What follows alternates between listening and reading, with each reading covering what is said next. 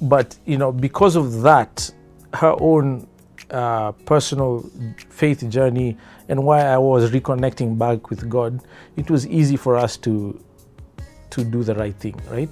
But then one day I get a call from our pastor, a gentleman called Kelvin Muldrow, another beautiful human being. My life is full of beautiful human beings. Kelvin called me 7:30 in the morning, which he had never done. And I was worried because, why would pastor call me at this time? And he says, "Hey, Solomon, I was praying this morning devotion before I got ready for work.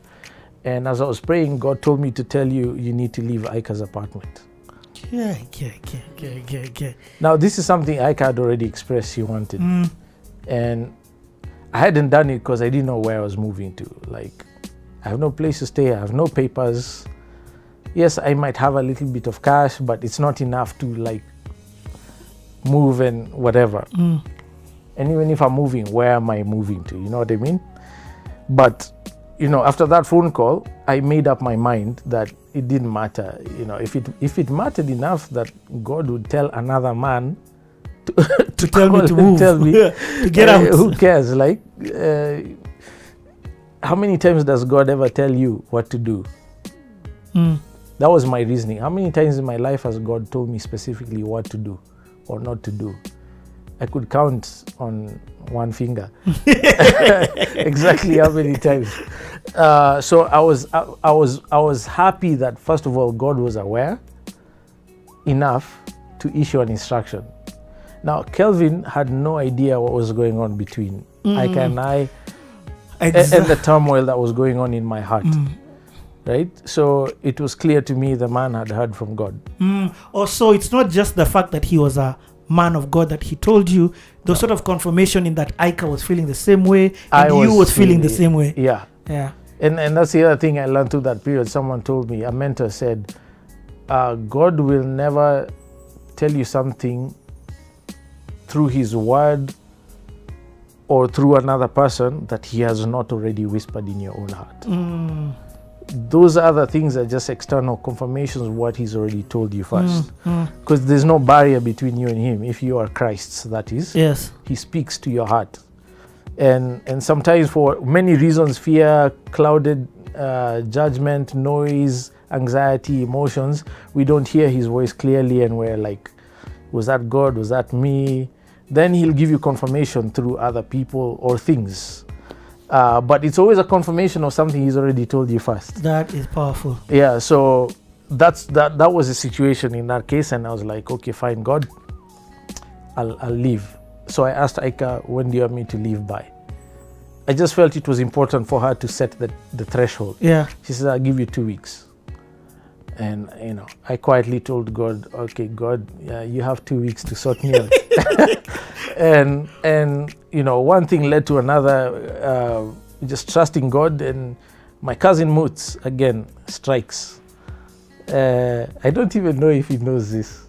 I don't think we've ever discussed it. Moots is back home now. He has a family. And I don't catch up with him as often as I'd like to. But Moots I'll send called. him this video. Yeah. Moots called. Moots Solo's got something to tell you. Yeah, Moots called and he asked me, hey, dude, what's up? Well, all's well. I'm trying to figure out where to move. What? Why are you moving? It's what God wants. It's what Aika wants. And I know I should not be staying with her. And he says, where are you moving to? I have no idea. I'm leaving that up to God. Every question he asked me, my answer was to say, I have no clue, dude. I'm trusting God. I must have sounded like a complete idiot to him. He's like, dude, what do you mean? So he sat me down over the phone and we wrote, what I want versus what can't happen. He helped me go through this exercise of decision making. What's the ideal situation? What can't work? What's practical? What's impractical? And by a process of elimination, hopefully you narrow down your choices, right? So we narrowed down the choices and said, think about it. I'll call you in a couple of days. I think about a couple of days later, he called and I said, man, I still don't have an answer. I'm sorry. I'm agonizing about this, but don't worry. I know, I'll have direction. Things will work out. either way, if I have to sleep on the streets, I'm not in this apartment past that date. Because the owner of the house has told me to bounce, and God Almighty himself told me through another dude to get out, to bounce. So it has to happen. So we left it at that. About a week later, like literally 2 days before I had to leave, 2 or 3 days, Moots calls. It's like, so have you figured it out? It's like, not yet, but I'm very close because there's only 2 days left, right? And he says to me, listen, I was talking about your situation with Michiko, his wife at the time. You know, Michiko says, you know, we discussed, you know, I'm going home for the first time in 10 years. I haven't been home. I miss my folks. I want to go home. Now, while I'm gone, there's no one to keep the business running. Remember, he was flipping houses me. And we had been exchanging notes for like a good while. And he says, why don't you come up here and keep the business going while I'm away? Michiko has said, we give you her salary. And we just remodeled this house in DC. It's good as new from the ground up. It's not yet rented or sold out, so we can use downstairs as an office, and you can live upstairs. It's 3 bedrooms upstairs. What? And oh yeah, I'll come pick you up myself tomorrow. Be ready. Pack all your stuff. What? Yeah. And that's how I moved to DC. You can't make this up. I mean, God came through one moment after the next. Just. So, and when you leave now, you and Aika break up? Yeah, we're broken up. I kissed her for the last time in North Carolina as I left.